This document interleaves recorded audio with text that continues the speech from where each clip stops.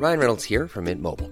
With the price of just about everything going up during inflation, we thought we'd bring our prices down.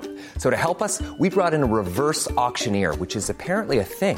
Mint Mobile Unlimited Premium Wireless. How to get 30, 30, bit to get 30, bit to get 20, 20, 20, bit to get 20, 20, bit to get 15, 15, 15, 15, just $15 a month? Sold! Give it a try at mintmobile.com/switch. $45 up front for 3 months plus taxes and fees. Promo rate for new customers for limited time. Unlimited more than 40 gigabytes per month. Slows full terms at mintmobile.com. An Erios production. Menopause is coming and the men have all left town, but I'm not giving up until I see that baby crown.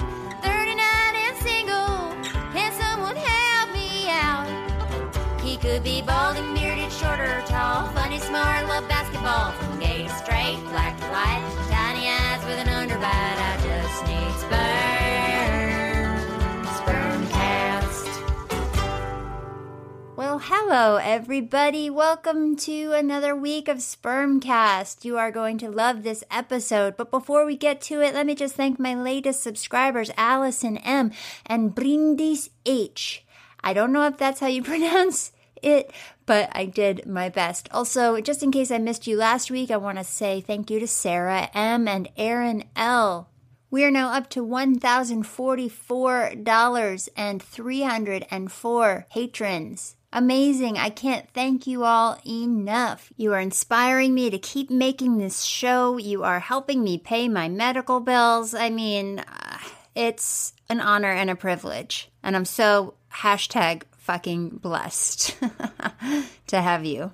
If you're a listener and you haven't subscribed yet, you can go to patreon.com/spermcast and have access to all kinds of exclusive content plus real-time updates when I have them. For instance, updates like what happens at my ultrasound on Thursday. Yeah, my ultrasound is on Thursday and I don't know what's gonna happen. I'm cautiously optimistic. I just have no idea. I'm not thinking about it too much. I'm trying not to think about it too much. As soon as I know what's up on Thursday, I'll let all of you know. Again, if you want to sign up for the Patreon, it's patreon.com/spermcast. That's not the only way you can support the show. If you want to support financially, you can just Venmo Molly-Hockey. You can also go and rate, review, and subscribe if you're a new listener. On Apple Podcasts or wherever you get your podcasts, please go rate and review and help me reach new listeners. You can also share episodes with your friends or anybody that you think might be interested. Go for it. Do it. Help me out. Okay. Let's move on to some updates. A lot of people keep asking me if I have any symptoms yet, and the answer is not really.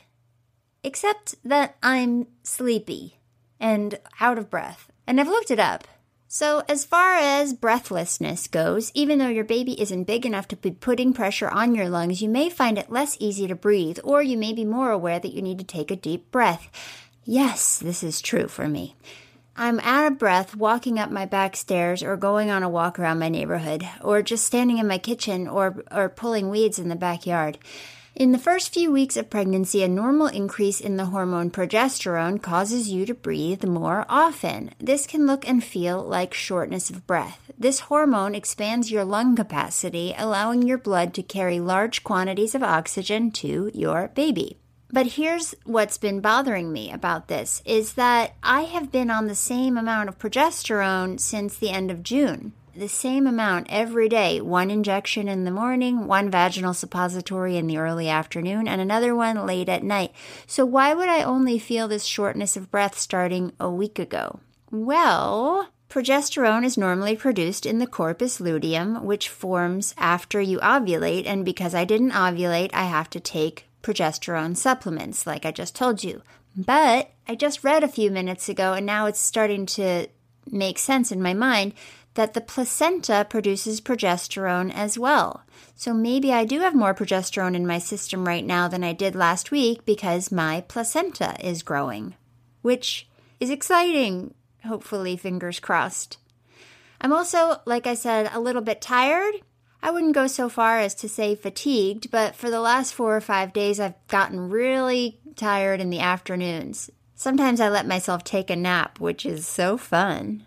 I've been avoiding my What to Expect When You're Expecting book that I got last year when I was pregnant because I don't really want to know the size of my embryo or embryos right now. I don't want to get too attached.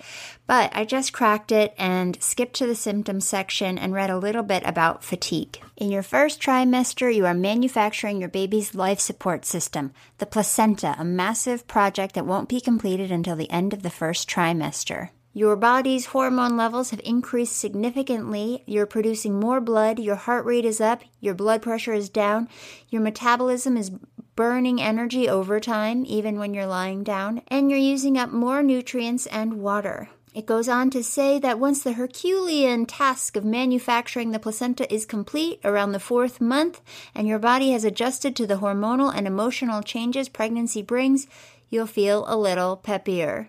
Well, that is all very interesting and validating, so let's just hope everything goes well on Thursday.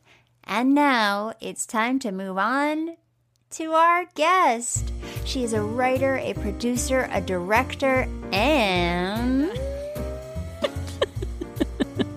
the girl that I used to date. First of all, I want to comment on this outfit. I'm going to take another picture of your outfit. Oh, you like my outfit? Yes. Sorry, woman, the woman that I used to date. When does this interview actually begin? Whenever. Okay. Oh, she has a name, too. Her name is Sarah King. These socks and these fantastic penguins. Oh, they're not penguins. They're blue-footed boobies. Oh, I love penguins. You know penguins mate for life? Oh, I did know that. And these aren't penguins. They're blue-footed boobies. I take it all back. A couple kids started this company. When they found out that blue-footed boobies were going extinct, they made these socks, and they donate all the profits to... I love that. They're on the Galapagos. You're such a Virgo. How does that make me a Virgo? Do you know much about your sign? Oh, I don't know that I'm an earthy and obsessive and perfectionist, but I'm not. I'm like a failed perfectionist. You're not a failed perfectionist. I'm a perfectionist for things that are not important. No, you Things have that are attention. You important to have me. attention to detail to things that you care about. Exactly. Which That's tend why to my be house is a about mess. on the environment and being a good, honest, you value your humanity and other people's humanity, and integrity and treating the environment with respect. And these are things that fuel you. That's so nice. Well, it's a fact. Oh, well, how does the sock thing make me a Virgo? Because you were talking about the people that made the sock company, and it's all about saving an animal. Oh, yeah, and that's why I bought the classic socks. Virgo, yeah. Because I try not to buy new clothes anymore. I remember. Oh, did I not? Did I do that back then, too? Yes, you've never been a big clothes buyer. That's nice. I used to wear that shirt all the time. I loved that shirt. I remember. So, yeah. Oh, my God. Yeah, it's so funny. Oh, my God. What's so funny? I don't know. Well, but that was a shirt when we were, dating. Yeah, what do we call that? We just call it dating. Oh, is that what we call it? I don't know. That's what I say. I'm fine with that. I mean, I that's what I say when I talk about you. Yeah, we dated for a while. We dated. On and off for a year? Yeah, I mean, Is that what you would say? Mostly on? I mean, well, It was I don't know. Confusing. I know, it was confusing. One of the things that I want to talk about in this podcast, in this episode, is this. Great. And then you have so many amazing other things that I want to talk about as well. Okay. So while this is juicy, Yes. let's make sure we don't talk about it for too long. We don't have to talk about it at all. Oh, I like it. Oh, okay. Well, I think we should explore it a tiny bit. yeah. How long ago was that? It was 4 years ago? Let's see. I was 37. I had just turned 37. You were on a I'm dating about app. to be 42. Congratulations, you're not looking a day over 21. Fuck. We met on a dating app called Bumble, correct? No, Hinge. No. Oh. Maybe it was Hinge. I think it was the only time I ever met anyone on Hinge. I'm pretty sure it was Bumble. Oh. Maybe it was Hinge. I honestly don't remember, but it was a dating app nonetheless. And so I assumed that you were a lesbian, and I didn't know of you. And we had like 1,000 mutual friends. Once I discovered that we had mutual friends, I asked a fellow friend who you love, Katie Dotson. Oh, yeah. And I was like, do you know this chick, Molly? She's like, Molly. I'm like, she does stuff at I.O. She's like, Molly Hockey? And I was like, yeah.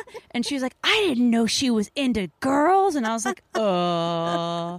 But that was my track record, was like, I swear to God, a curious straight woman, and I was like, it's like moth to a flame. Yes. And it wasn't intentional. It's people have asked me so many times, because I've had relationships with a few women that I've really obviously cared for that were not quote unquote lesbians or even bisexual, and they're like, or had never been before, and they're like, is that your deal? So many people always ask me, is that your thing? I'm like, no. No, my thing is just to meet a nice woman. And in this city of LA where there's not one lesbian bar. Yeah, what the hell is that about? It's very telling of the second largest city in the United States that we don't have one lesbian bar. And then you look at West Hollywood, and you look at all of the places that gay men have to go.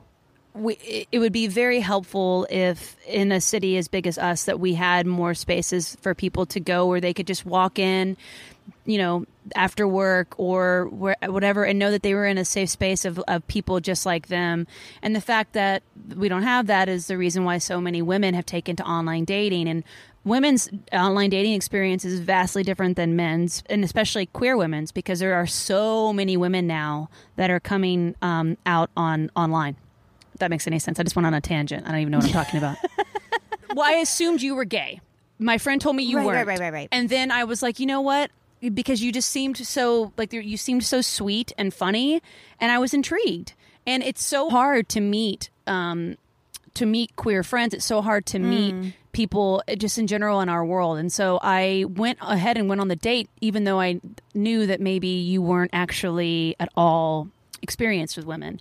And then, as you remember, I was, because of my anxiety, so nervous on our date. I remember. I was sweating profusely. I was so hot. And I was cool as a fucking cucumber. Yeah, you were. Well, yeah. Of course you were. And I was flirting like I've never flirted in my life. I was so confident. Well, you were super confident. I think I even tickled you or something. Yeah, I don't know what. I was trying to make you sweat more because it was so funny to me. And you were so great about it. And I couldn't make eye contact, and I was sweating so much the sweat was dripping in my eyes. Do you remember this? My back was like soaking wet. And I remember the back of your neck. Oh, yeah. And you were so sweet and funny. And I was like, well, and again, like, obviously, in hindsight, you can say, well, maybe not the best idea for an actual lesbian to try to pursue a relationship with someone who's not gay and has never dated a woman before. But I mean, you were this like ray of sunshine, and you were just so sweet. And I loved that I loved your work ethic, and I loved how you cared so much about, like, I loved that you had opinions on the environment and how to treat your body and like all of these things. And I saw like a strength in you that at the time, really pulled me to you. And so then we began a very interesting kissing friendship with a lot of snuggling. And we tried. We gave it our all, Molly. We did. We gave it our all. And I mean, I think what we saw in one another, I think we both really found. I want to talk about this for a second. Oh my God, I'm sorry. Yes. I'm sorry. I haven't talked to anybody other than my girlfriend in like months, so I'm just like, I can't shut up. Don't lean too close to me. Oh my God, we're absolutely far enough. Okay, I forgot to tell the listeners that we're outside in my backyard because her headphones were clicking over Skype, and we're a good 10 feet apart. I think. Is this 10 feet? Hopefully. But we're not wearing masks, and so it's like, this is a little nerve-wracking, but I think it's fine. We're fine. I'm fine. You're fine. No, but you just gave me a bunch of wonderful compliments, and I just want to say back to you that, you came to me at a time when I was not feeling good about myself, that I had just come from a terrible relationship where, you know, this person didn't give me a compliment in 6 years.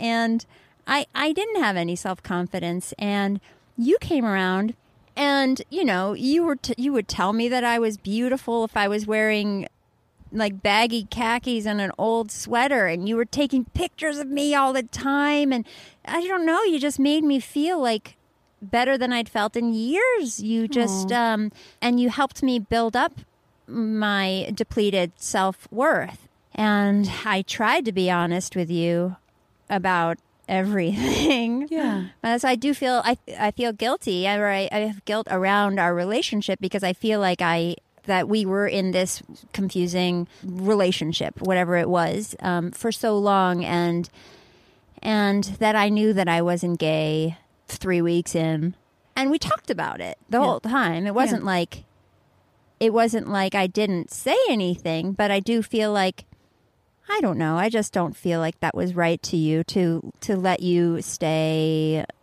with somebody that I disagree with you, because you were upfront with me, and that's what I was trying to get at, is that I walked into this situation knowing that you were not a lesbian. I also knew that you were saying to me, like, I'm not, yes, we have a connection, but I don't think I could ever really be with a woman, and I'm attracted to men, and all of these things. And just as much as you say I was helping you to kind of feel good about yourself again, in many ways you were doing the same thing for me. That's the thing. Yeah. I think we both found each other at a time in our lives when I really had lost my footing in terms of like my work and who I was creatively. I felt like a shell of myself. And I think I loved your work ethic. I loved how I loved your discipline, and you know, you're hilarious, obviously. And so part of our dynamic, I think we both understood that there was something that we were offering to one another that we weren't finding in someone else. And we were okay with knowing that it was kind of a stepping stone in our lives to something else. That's really nice to hear. That's how I really feel. I mean, I loved spending time with you. Obviously. Yeah, I loved spending time with you, and I wished I was gay. Right. And and at the time, you know, I obviously wished you were gay too, but then but like for me, our friendship, and this is really, I mean, this is I think really important to stress. Our friendship as two women that were independent and really trying to find our voices as artists and wanting to, like, that's the thing. Like I had become so disillusioned with everything around me. Like it felt very, there was this blow after blow, awful boss who was sexually, you know, just verbally and emotionally abusive. I had a failed relationship with a woman that I thought that I was going to at the time marry. And like, I just felt so lost as a person living in this city like Los Angeles. And I think that I was inspired by your mind and your focus and your integrity. And instead of knowing how to look to myself to get that for myself, I think I in ways looked at you for that instead of making myself figure out how to do it for me. Does that make any sense at all? Yes. No, it makes sense. It makes sense. And just as much as like I think you loved the fact that I, you know, that you enjoyed your compliments. Things. Sorry, there's so many hornets. You're fine. They're not going to come after you. Are they you. Hornets when their bodies are detached like that? Is that what they're called? I honestly don't know. Oh my God.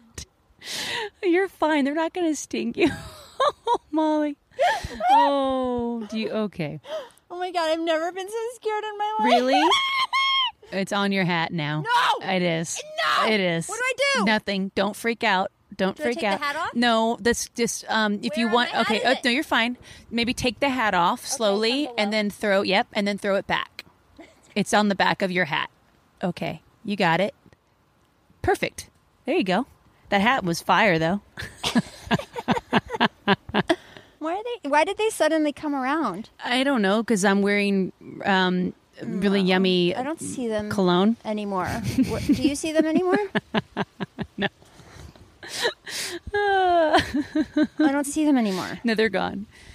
A friend of mine gave me this Guy cologne. Are you wearing a cologne? Yes, and I'm obsessed with it. Toxins. That's what I think when I think cologne. I think it's all natural, but thank you. Oh, okay. But anyway, I don't want you to. You have nothing to feel guilty about. You were always honest and upfront with me. I mean, listen, but let's be real. We were both extremely, I think, codependent. Yes, absolutely. And I had never been in a relationship with somebody that treated me the way I usually treat everyone else. Sure. It was sort of like looking in a mirror. Sure. And it was a little enlightening for me in relationships. It was very enlightening for me as well. Yeah. I learned a lot from that time. Yeah. Because also you had introduced me to Al-Anon. Oh. During that time. Oh. And I had started going to Al-Anon meetings eventually, and which, is that okay to talk about? Technically we're not supposed to, but I have mentioned it before on the podcast. Well, I'm going to mention it because it really, for me, was a big eye-opener, because I started to recognize some codependency patterns and behaviors that I had been doing my whole life. Yeah. And not to minimize our relationship, not at all. But I recognized that I desperately wanted to treat you right and care for you. And I wanted to see your career flourish, and I wanted to do all these things for you. But again, and this is nothing to do with you, this is everything to do with me. I recognized by the end of it, I was like, I didn't know how to take care of myself. Yeah. Yeah. You weren't doing any of those things for yourself. Nothing at all. And I hadn't been. I wasn't doing things for myself before you, and I especially didn't do it during that time because my main focus was I just desperately wanted to find someone that I clicked with, that was a woman that I could love and that we could be happy together and make this kind of creative situation with one another. But what ended up happening was I wasn't doing any work for myself, and also we weren't intimate, really. We had stopped. We weren't really intimate. We were intimate every now and again. But I kind of thought, well, maybe that's the best that is out there in the way of that. Maybe I can't find someone that I can be, that wants to have sex with me, but I can have this emotional, spiritual connection with this person. Does that make sense? Yeah. Instead of recognizing that we really are just wonderful, amazing friends, and we can obviously, look outside of this dynamic, but also outside of other people to find happiness. And then, and recognizing that so much of what we wanted depends on us finding how to do it for ourselves. Yeah, so much. And that's how I was in every other previous relationship. And I had just started going to Al-Anon. Mm-hmm. When I went to Al-Anon, I was like, oh, I'm done doing anything for anyone ever again. Right. Some of the things that you were trying to do for yourself, assert yourself and take care of yourself. I desperately wanted to do for myself, but I did not at the time know how to do it. How interesting that when I became that person, I attracted somebody like you who, that's a very typical codependent relationship. I turned into Dan and you turned into me. I mean, well, I was already you before. Right. I think what you were trying to do is you were trying to take care of yourself. Yeah. And I still didn't know how to do that for myself, so I was attracted to that aspect of you. I liked your independence. I liked that you were so focused on your career, and that's one of the things that I latched on to. Yeah. And then after our relationship, I entered into another dynamic with someone. And then basically after that was when I finally really, really started doing that kind of work about realizing just patterns of behavior that I had been doing since I was a little kid. Yeah. Because that's how I was, as you know, that's the family that I grew up in, and you grew up with some similar stuff. And I think we recognize that in one another. This is very interesting.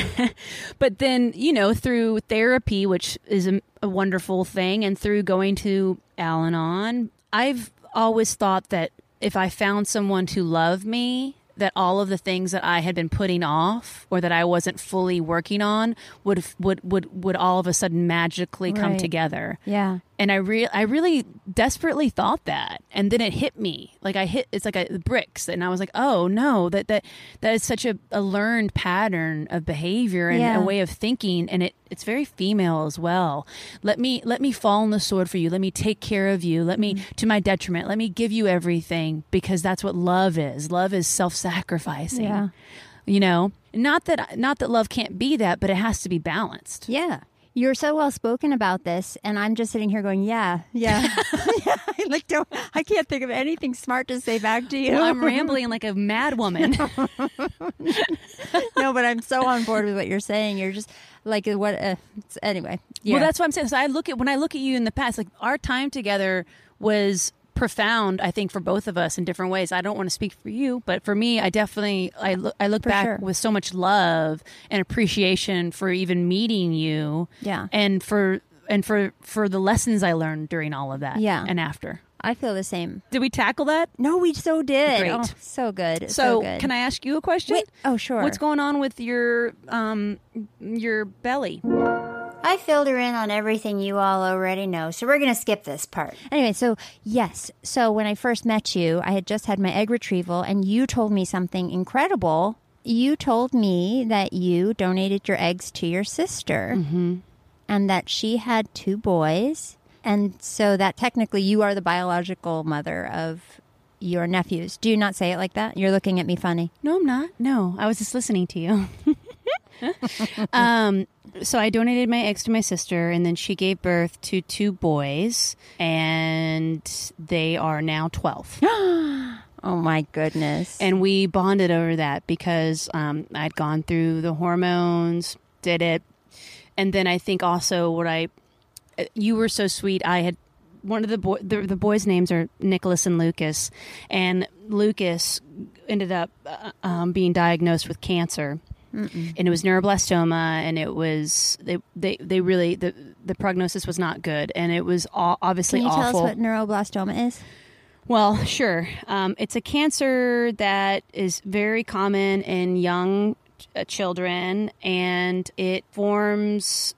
I can look it up. I'll probably do a cutaway anyway. Yeah, right. Neuroblastoma. The term neuro refers to nerves, while blastoma refers to a cancer that affects immature or developing cells. Neuroblastomas are cancers that start in early nerve cells, called neuroblasts. These are cells of the sympathetic nervous system. Neuroblastoma happens when neuroblasts grow and divide out of control instead of developing into nerve cells. This type of cancer happens almost exclusively in infants and children and is slightly more common in boys than in girls. About 700 new cases of neuroblastoma are diagnosed each year in the United States. Neuroblastoma most commonly starts in the tissue of the adrenal glands, the triangular glands on top of the kidneys that make hormones that control heart rate, blood pressure, and other important functions. In a few cases, the tendency to get this type of cancer can be passed down from a parent to a child, but most cases of neuroblastoma, 98%, are not inherited. Yeah, right.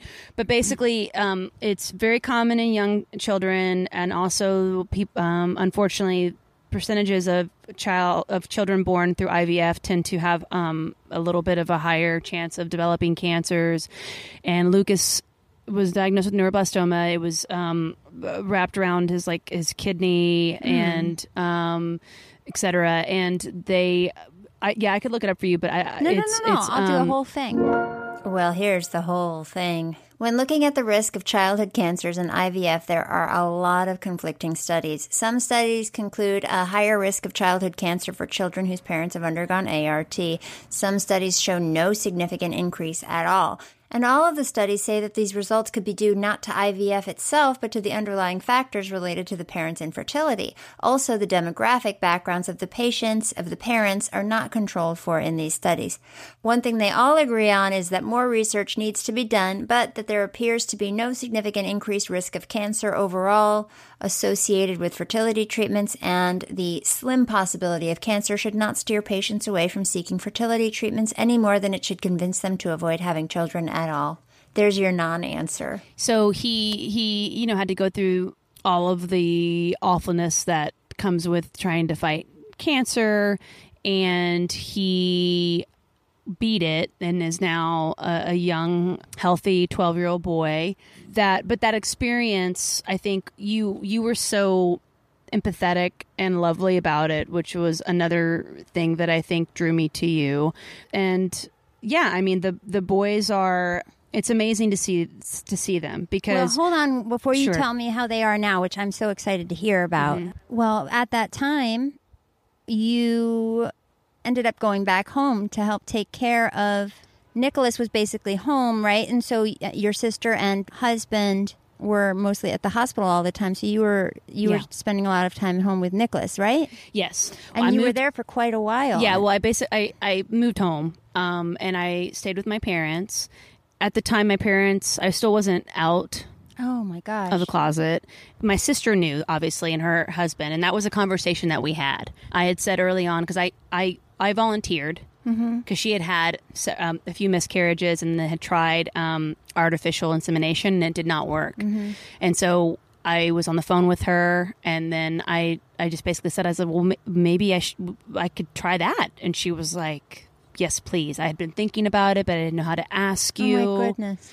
So once she was so excited about it, it just clicked for me to, like, it seemed like the right thing to do, because I didn't know if I would ever have children with someone, and I wanted to help her, give her that gift. And I think that there was something that she and her husband loved about trying to kind of have some of our genes involved. And so we did it. But one of the conversations we had early on, I was like, listen, like, I'm eventually going to be out to mom and dad. And also, you know, there's a chance that these children, one of them might be gay. It's a gene. And they also, I'm going to want them to know, because I'm going to want to be involved in their lives. And also for medical reasons down the road, it's going to benefit them to know the truth.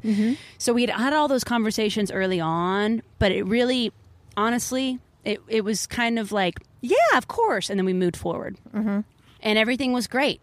It worked. When it happened, God, you know, tears, just thanking the stars and aliens above.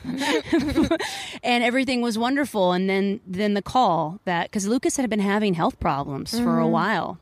And then he was diagnosed, and it was just like, so I moved home. That was going on. And it was just, to be honest with you, a mind fuck, because no one knew. I wasn't supposed to be talking about it. And right. I thought, I swear to God, I'm sorry. Your family knew. My mother and father knew, because they helped with the whole IVF. Right. And my dad is the one who gave me the final shot in my butt. Oh my gosh. No one knew. There was a lot of stress. But the point is that, so that happened, and I was home, and yeah, it was weird, because I honestly felt like, did I do something? I was like, how did this happen? You know, at the time. And it's interesting what families do that have been through trauma. I think we had, Lucas was diagnosed with cancer the same time that my brother had drowned. The same age. Same age. So yeah, when you were so kids. he was. Well, my you were a brother baby. I was a baby. So I don't remember him, but I remember obviously the aftermath of that. But that whole time period, I think everyone just went into like absolutely. Oh my gosh. We have to unite and fight this, and just whatever it takes to get this little boy through it. Oh my God. And my dad was. It made me fall in love with my father in a way that I hadn't been before, because I saw my father's strength. He was there every day. He was there more than anyone else at that hospital, playing with Lucas, reading to Lucas, just sitting with Lucas. And my mom and I would do a lot of caring for Nicholas at the home, so that Carolyn and Christian, you know, some people, obviously, life can't stop. People have to work at times, and you have to have a rotating shift. And seeing kids with cancer really is, those kids fighting for their lives. They're so young, they have no idea what's going on. And then you have these poor families, so many families that go through children with cancer end up in divorce, because it's so awful day in and day out. And you want a reason. You want to blame something. Yeah. Was it the IVF? Was it the hormones? is it because I have the gene, which, of course, later on, years later, I found out that I do have the BRCA gene. So did my sister. Does that have to do with the neuroblastoma, though? Well, I mean, who's to say with all of this stuff? He's 50% my DNA. I have the gene. Then she also has the gene, and she carried the baby with Christian sperm. So Ryan Reynolds here from Mint Mobile. With the price of just about everything going up during inflation, we thought we'd bring our prices down. So to help us, we brought in a reverse auctioneer, which is apparently a thing. Mint Mobile Unlimited Premium Wireless. How to get 30, 30, how to get 30, how to get 20, 20, 20, how to get 20, 20, how to get 15, 15, 15, 15, just $15 a month? Sold! Give it a try at mintmobile.com/switch. $45 up front for 3 months plus taxes and fees. Promo rate for new customers for limited time. Unlimited more than 40 gigabytes per month. Slows full terms at mintmobile.com. Well, but that gene wouldn't be expressed unless Christian had it as well. And also, I don't think it's expressed in boys anyway. the having. Oh God, I'm wrong. I don't know. BRCA's different. We should look that up. I will look it up. I'll look into it. Wrong. Very wrong, Molly. So let's talk for a second really quickly about what BRCA is. I think we might have before, but I can't remember. So BRCA is actually an abbreviation for breast cancer or breast cancer gene, BR and CA. I had no idea. Anyway, BRCA does not cause breast cancer. Every human has the BRCA1 or BRCA2 gene. These genes produce tumor suppressor proteins that help to stop cancer. It's when either of these genes are mutated or altered, so it can't function correctly, that these genes may no longer be effective at helping to prevent certain kinds of cancers. Because of this, people with a certain BRCA gene mutation are more likely to develop breast and other cancers, more likely to develop cancer at a younger age, and more likely to have a recurrence of that cancer. It's estimated that 12% of women will be diagnosed with breast cancer in her lifetime. However, with the BRCA1 mutation, that percentage goes up to 55 to 65% before the age of 70. And for BRCA2, it goes up to 45%. With ovarian cancer, only about 1.3% of women in the general population will develop ovarian cancer sometime during their lives. But with BRCA1, there's a 44% chance. And with BRCA2, a 17% chance. Men with BRCA2 mutations and to a lesser extent BRCA1 mutations are also at increased risk of breast cancer and prostate cancer. Both men and women with harmful BRCA1 or BRCA2 mutations are at increased risk for pancreatic cancer. Now, is there a correlation between BRCA and childhood cancer? Well, I texted a pediatrician friend of mine and he said it's usually, and I quote, it's usually a spontaneous mutation and not typically genetic. 1% of cases may have some genetic predisposition, including BRCA gene mentioned. So no, not really. End quote. Well, what does he mean, not really? If there's 1% of cases that may have a genetic predisposition when they have BRCA. So anyway, I looked at the link he sent me. There's one study, as far as I can tell, that examines genetic determinants of pediatric cancer. They basically studied the genomes of 1,000 neuroblastoma patients under 20 and compared them with another study called the Genome Project or something that also studied about 1,000 people who did not have cancer, as well as another study that studied 700 plus people who had autism. Mutations that were found to be harmful were actually identified in 8.5% of the neuroblastoma group, but only 1.1% of the Genome Project group and only 0.6% of the autism group. And here's where it gets interesting. The most commonly mutated genes in the affected patients were TP53 in 50 patients, APC in 6 patients, BRCA2 in 6 cases, and then a handful of other ones that were, in 3 or 4 or 5 cases. So I think the answer is, for Sarah's case, is that even though only about 1% of neuroblastoma cases can be attributed to a genetic predisposition, it is possible that if Lucas inherited Sarah's BRCA2 gene, then he would be predisposed to neuroblastoma. But it's not likely? I just don't know. I don't know. I'm not completely understanding all of this, but I tried. I really tried, didn't I? But Lucas is wonderful. He's taking growth hormones. Okay, so that was so cute back when we were hanging out and dating. He was like a foot shorter than his brother, and Right. they were so cute. But they're fraternal, right? Yeah. Yeah. So it's really amazing because Nicholas is almost now as tall as me. Oh my gosh. He actually might be as tall as me now. Mm-hmm. And he is an absolute gentle giant. Aw.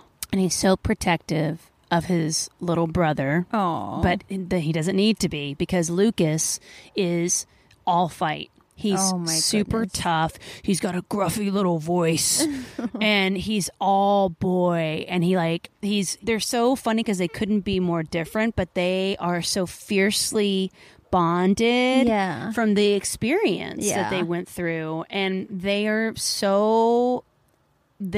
each other's biggest fans, best friends. And Luke has been taking hormones, and like he's growing, and Nick is definitely still taller. I mean, but yeah, I mean, it's remarkable to see all of that, and they know. So I want to know how that happened. It was something that we had discussed in the beginning, Who? as I said earlier, but then Oh, sister, sorry. I discussed it with my sister and her husband, but they started telling them around, I think when they were around 7 or 8, started having conversations about saying I was the special aunt. Right. In the last like year or two, it's been a more adult, if you will, conversation about it. So they are aware that they came from my eggs.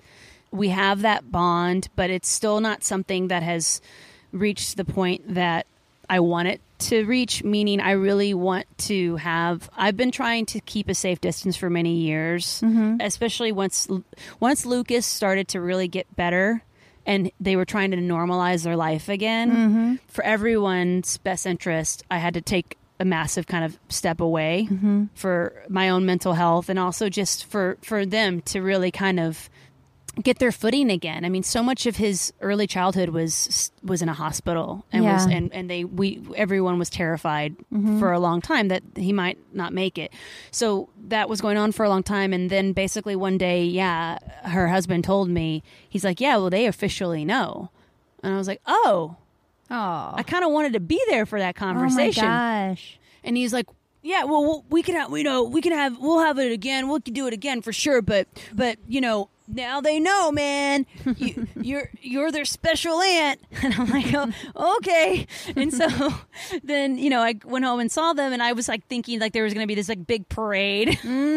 Like they were going to be so like stoked to hang out with me and want to like bond and get to know each other and see each other. Right. And they were like, "Hey, Aunt Sarah, good to see you," pat on the back, and then they were like out the door. Right. And I was like, yeah, that is how it's going to be. I mean, And- I'm not their mother. Right. I'm not their mother. Right. But listen, Molly, like when I look at them, I mean, a man doesn't carry a baby and he sees himself in his child.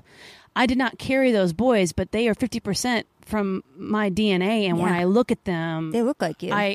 Lucas looks exactly like when you. I look at them, I see myself in them, and we have so many similar mannerisms, so many weird personality quirks. Oh my it's a gosh. mind F all the time, but in the best, most beautiful way. Yeah. We had a conversation last time I was home because my mom was diagnosed with cancer again, and so we were all home a lot again for that.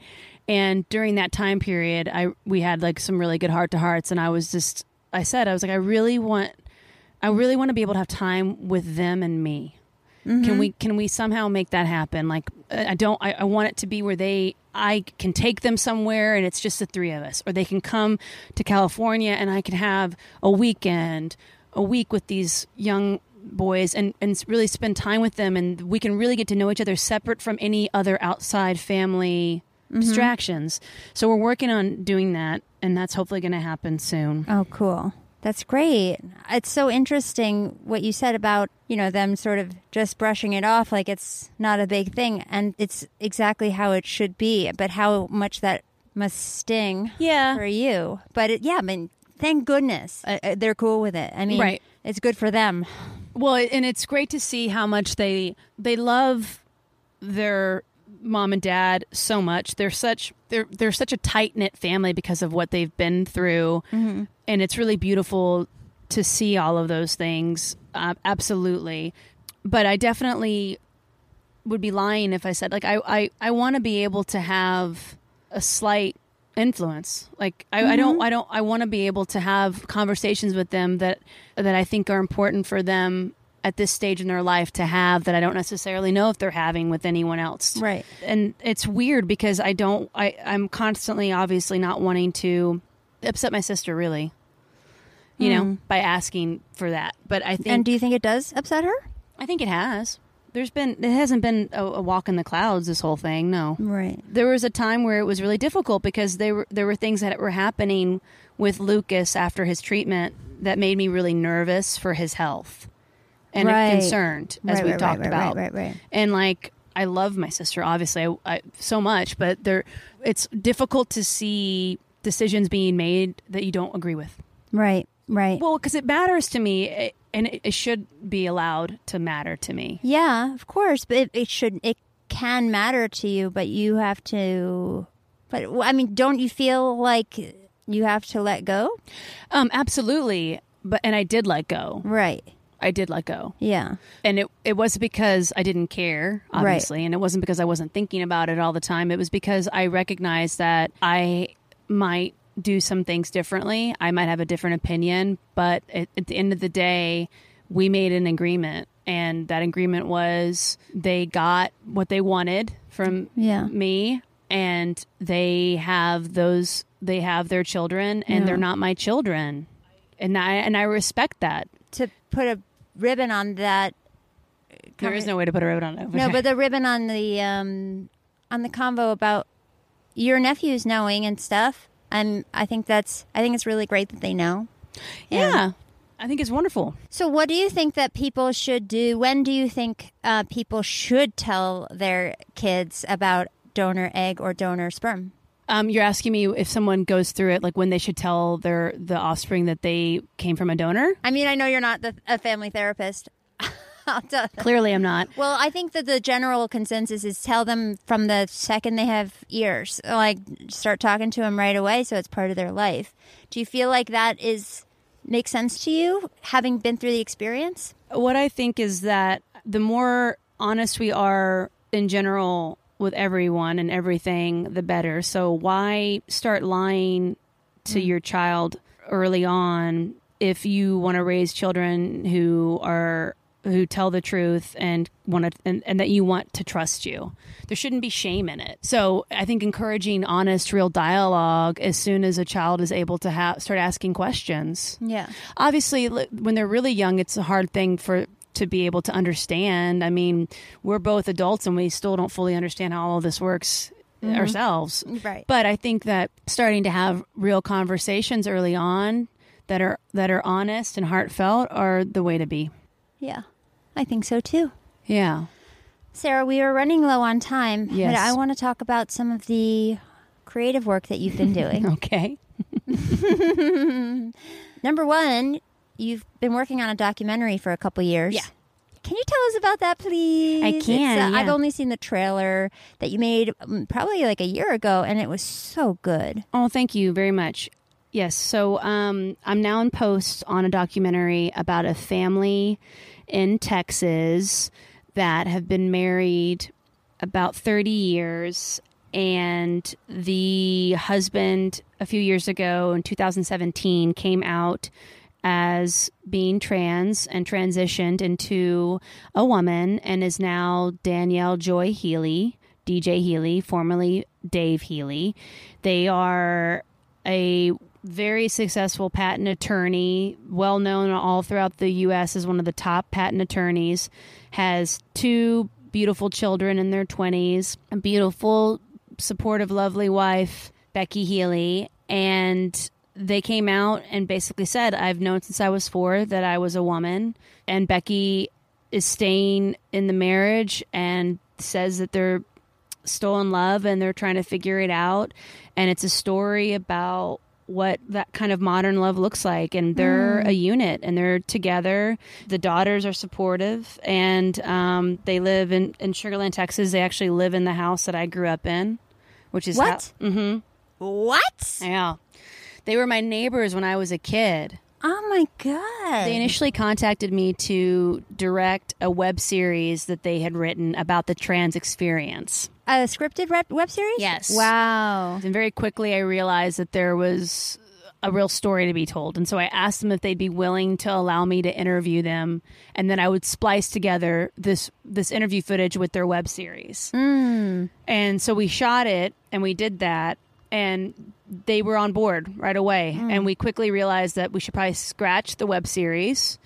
I went to Texas and shot for like 8 days and got some footage together and submitted it, and we won a grant. Amazing. And then we shot more with that grant money. And I was in Texas during COVID, and I shot them a little bit for COVID. Amazing. And shot the daughter had gone to a Black Lives Matter protest, and their daughter Sarah has a bunch of queer friends and a bunch of amazing people that are. She's such a life force and so supportive, and we got a lot of wonderful interviews with her. And then the other daughter has not agreed to be on camera and is probably not going to agree to be on camera, but she's supportive in her own way. But she's more conservative, and so basically it's a story about a family figuring out how to just love one another for who everyone really is. That's beautiful. Yeah, when do you think we might be able to see something? Well, you can see something. At the end of August, I'm going to have something more shaped that I'm going to start showing people. Cool. But Awesome. We're still waiting to see. I mean, there's just been so much going on with the political climate and Oh my God. I'm not in a rush for this Right. stuff because there's been so many things that have happened in the last 3 years that seeing them find their footing, become more confident with everything, and fight the battles. DJs does all this pro bono work to help trans people all over the U.S. Beautiful. And I've gotten to really know Becky, the wife, and Becky is just talk about a powerful woman. She Yeah. loves her partner, and she doesn't consider herself a lesbian, but technically now they are in a lesbian relationship. Yeah. And talk about that idea of like the Southern woman standing by your man. I mean, she says, she's like, whose business is it? Like, why do people care? I love who I love. We want to spend our lives together no matter what. And it's up to us to figure out what that means. But Yeah. it's interesting because they live in Sugar Land, Texas. It's Yeah. not, it's different when there's not a lot of people like the Healy's in the Yeah. world, but especially not in Sugar Land. And what was this thing that you're some sort of screenwriting contest that you are a quarterfinalist?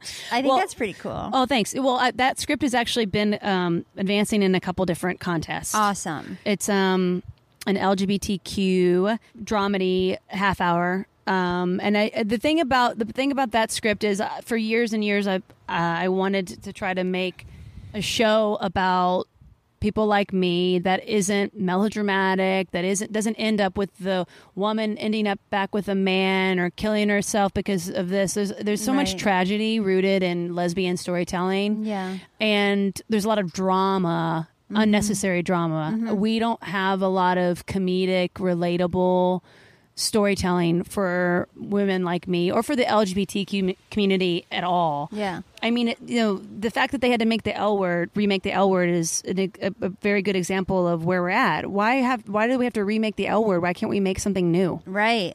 And I'm surprised you're not watching it because you love the old one so much.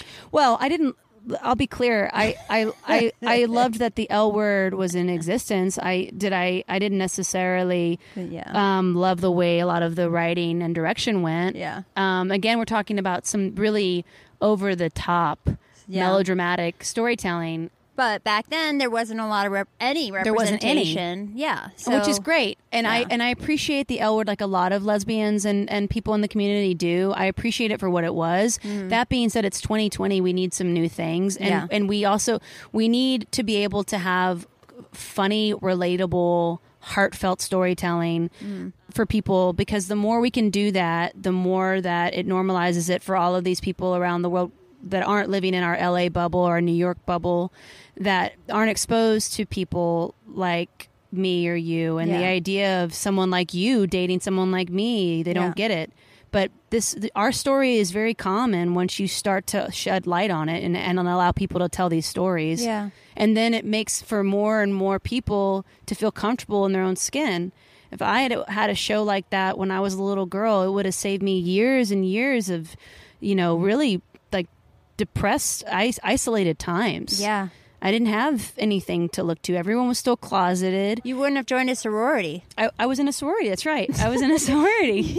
You wouldn't have worn all those dresses. I wouldn't have worn dresses and had long French nails and dated boys. I had nails, like French manicures. tips? Yeah. Oh my God. And I used to wear pearls and wear dresses and I joke about it, but that I was so terrified and so scared. Yeah. And I didn't start living my life until my late 20s. Yeah.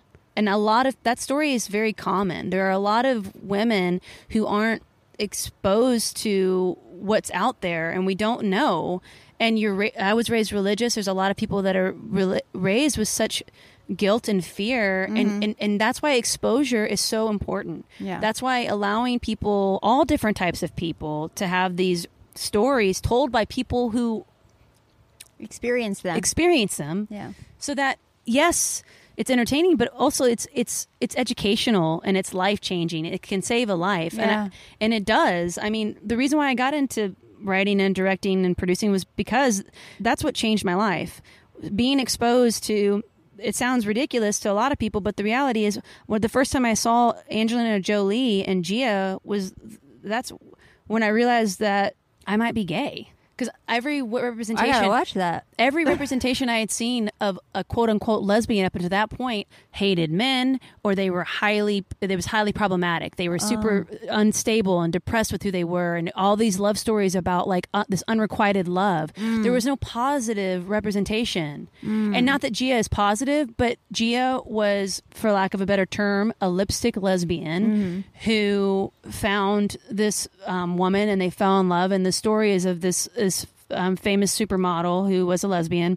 She struggled with her sexuality, and so she found comfort in drugs. And she ended up dying of... She contracted AIDS because of shared needles and died. No. Right. But think about that, Molly. When I was younger, that was what everyone was talking about as like our representation. Right.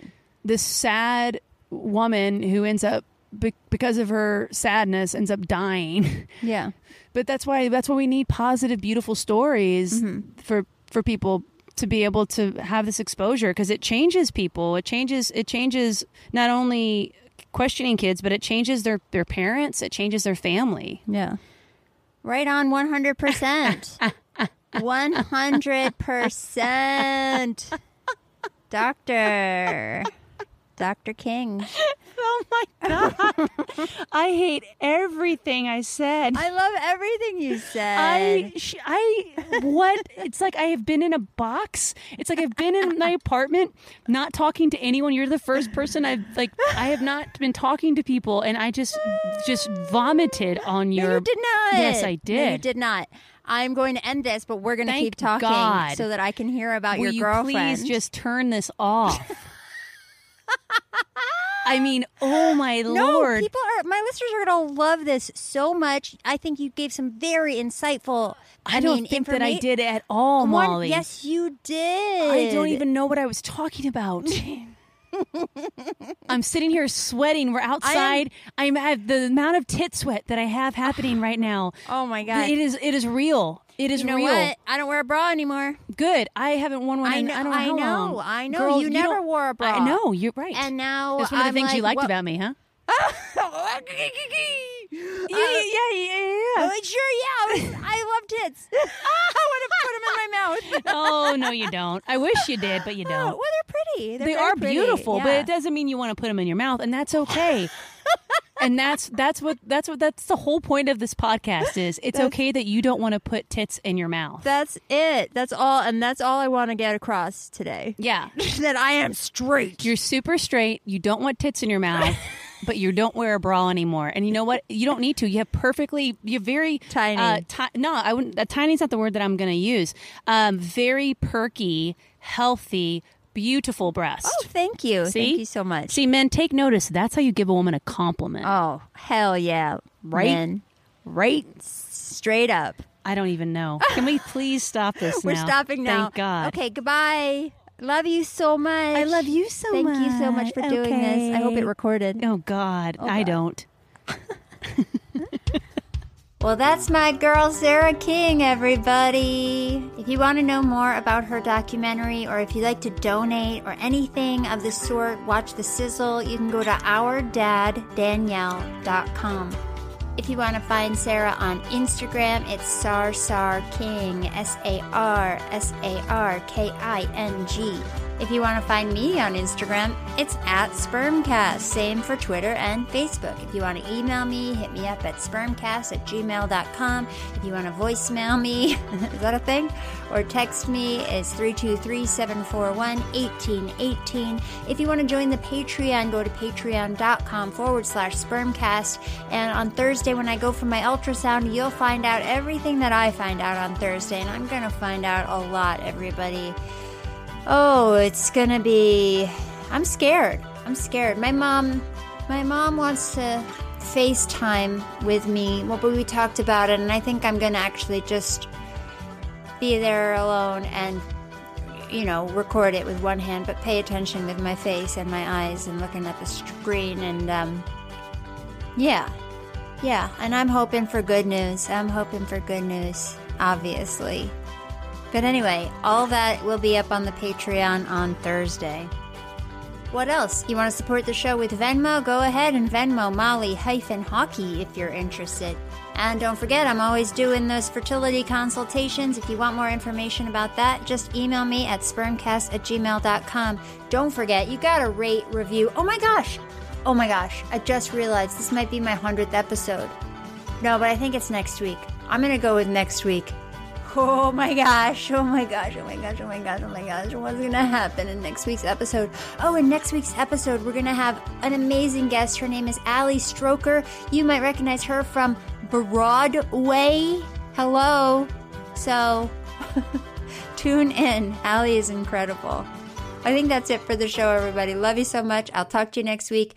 Wish me luck. Keep me in your thoughts. Peace out. Mwah. He could be balding, bearded, short or tall, funny, smart, love basketball, from gay to straight, black to white, tiny eyes with an underbite. I just need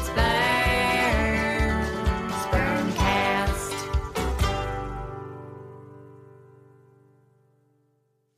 An Erios production. Powered by Acast.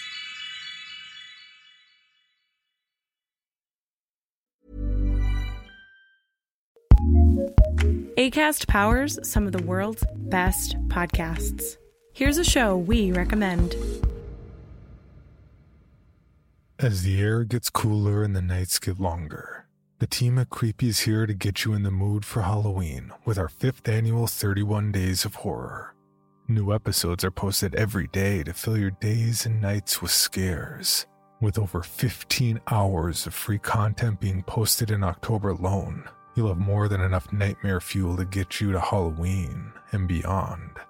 Creepypastas, rituals, urban legends, and more. Sit back, relax, and tell yourself, they're only stories.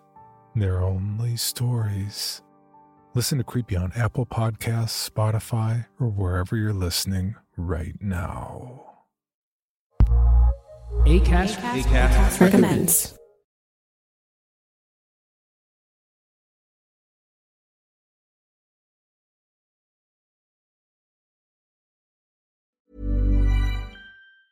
Ever catch yourself eating the same flavorless dinner 3 days in a row? Dreaming of something better? Well, HelloFresh is your guilt-free dream come true, baby. It's me, Keke Palmer. Let's wake up those taste buds with hot, juicy pecan-crusted chicken or garlic butter shrimp scampi. Hello Fresh. Stop dreaming of all the delicious possibilities and dig in at HelloFresh.com. Let's get this dinner party started.